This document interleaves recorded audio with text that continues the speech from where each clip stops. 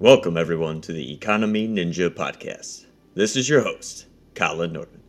I hope that you've been enjoying the content that we've been producing so far. And in this segment, Dan and I continue our conversation, and this time we discuss our own experiences in using blockchain technologies. Again, we are not financial advisors, and this is not financial advice. But onto the content. I hope that you enjoy it.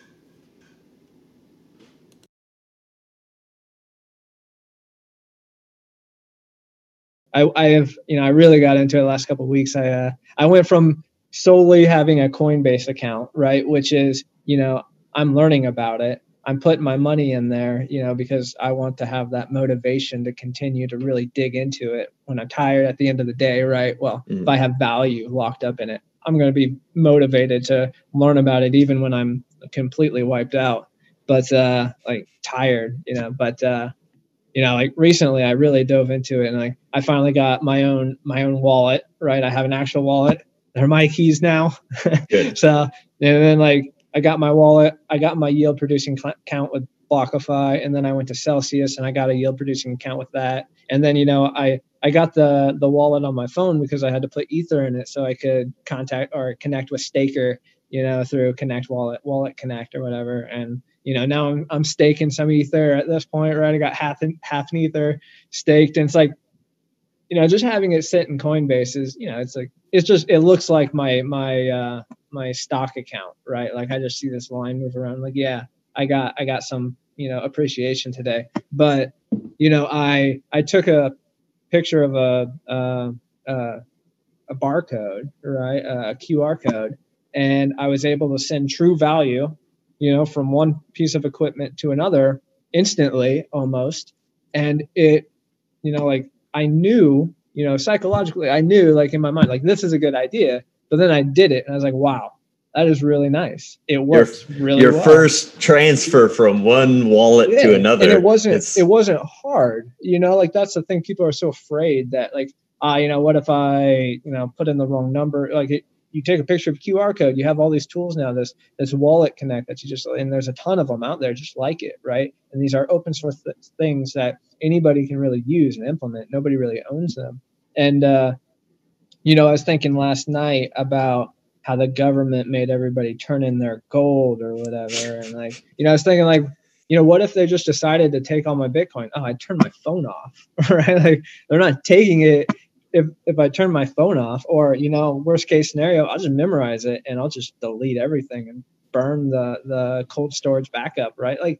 It's really interesting to think that I can transfer 30 grand to the darkest corner of the continent or of the world, right? With any effort, no effort at all, instantly. If I was a business and I wanted to produce or transfer value to a place in the middle of Africa, I could do that easily in under 10 minutes, right? There's no time or no other asset on the planet that can be transferred so easily, true value asset, right? And once you kind of really wrap your head around that, and you wrap your head around the fact that it is real time settled, it's not just some guy in the background saying, hey, I owe you for this and I owe you for this. You put them together, they cancel, the balance sheets work, right? That's a scary spot to be in for our system, because that's where we're at right now. You think about, the current financial system, it is a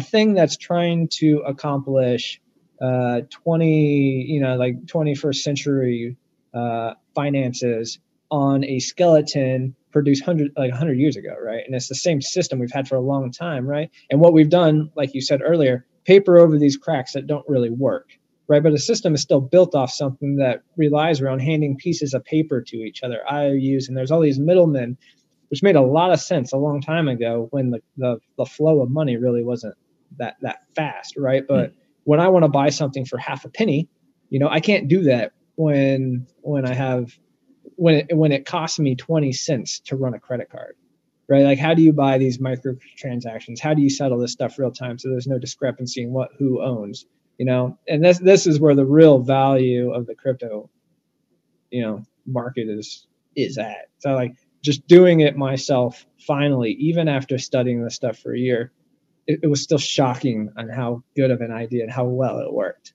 It just further, it sucks you into the rabbit hole, man. Yeah.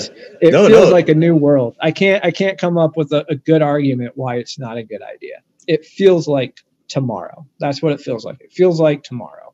It's like making an extremely inefficient system efficient, and that it feels good, right? It's deflationary pressure. We're not going to put all this effort into making our financial system work anymore, right? It's just going to work. And when you do that, you free up human effort to do something else, right? No more jamming all this brain power into pushing around pieces of paper. People can do something else, and that's awesome. So, for all of we had spent years at least talking about Bitcoin as, as something that was novel, an idea that was interesting. Neither of us really got into it until this year after March, when everybody was trying to figure out what the hell was the right decision to do with their capital. And the low of the low in the Bitcoin, right? Like it hit like $5,000 or something. Bought my first Ethereum for $100, $150, something like that. Just a smashing success on that. That was a good one. Yeah. Insane. And like we continued to see this. So like when it's sitting in, when your Bitcoin's sitting in your Coinbase account, it really is taking on that narrative of, you're just sitting there with it, waiting for somebody else to offer you more money. And that's one of the biggest, negative narratives against Bitcoin, is that it is just a Beanie Baby tulip mania fad, right? That's conceptually you're playing the fool's game, waiting for the bigger fool. And when it's sitting in your Coinbase account, or you bought it and it's just sitting there, it is essentially playing that narrative out. But when you take it out and you start moving around, moving it between wallets, and you see its functionality, and you start using it for different things, you start putting it on these lending platforms and start accruing, interest paid in it. You do get excited, like with all those things that you just said. You get excited about what it actually is, what you're actually using it to do, and thinking about all of those things of removing the middlemen of the world in the world of finance. And for some people, having their own wallet won't be the answer. Maybe that's why custodial, third-party owners of cryptocurrencies will always probably be around, because people don't want to have to deal with that. And there will be assurances and insurances of their crypto assets with that third party. But just having the ability to choose a third party or not choose a third party, like, it's great. Like, it creates added utility to the entire system when you have something that, like, it's like taking your money out of the bank because you don't trust the bank, but it doesn't really matter because the government's devaluing your money the entire time. Like, that's the thing about the monetary system that always sucks. You don't actually get any real independence with the money in the monetary system because it's imperfect. There's always somebody that can take advantage of your situation, whatever it is. Yeah, I think about it like, there's all sorts of things out there with features that people don't use but like to know that exist, right? So like, I think about it like a truck. How many people own trucks? I know a lot of people with trucks. How many people own trucks and use them as they need to be used? Like, I can't tell you very many people that fully utilize their truck, right? They just like the option to have a truck bed. They just like the option to be able to tow, their house down the street, right? But like, very few people actually need a truck. That's the way Bitcoin is, in my opinion, right? Like, I bet you 99.9% of people are never going to do their own key situation, right? But I think a lot of people will love the option or the ability to know if they had to drop everything and leave tomorrow, they could take their keys, delete all their accounts, throw their phone in a river, make sure they have their 12 words memorized or whatever. And as long as they don't sustain any, substantial brain injury, they're going to be able to get all their value out wherever they go, regardless of government, regardless of system, regardless of bank, right? And that's something that brings a lot of comfort, I think, to a huge portion of the population.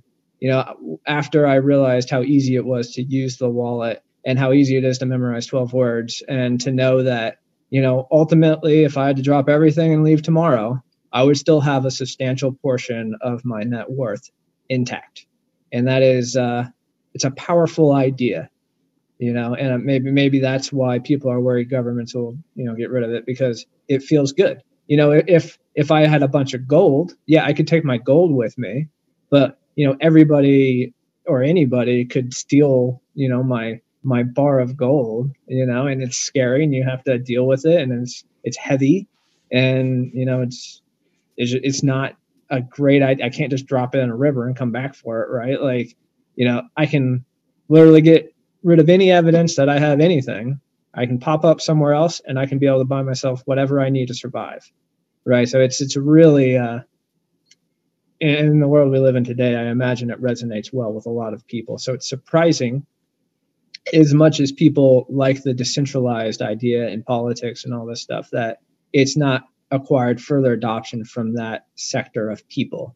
I imagine once people come to trust it, you'll get a huge adoption from people like me that, they love everything about society, but in the back of their mind, maybe like, oh, like a fallback plan. I like that fallback plan. I'm not a doom and gloomer, but I like insurance, and this is risk-free insurance for bad situations.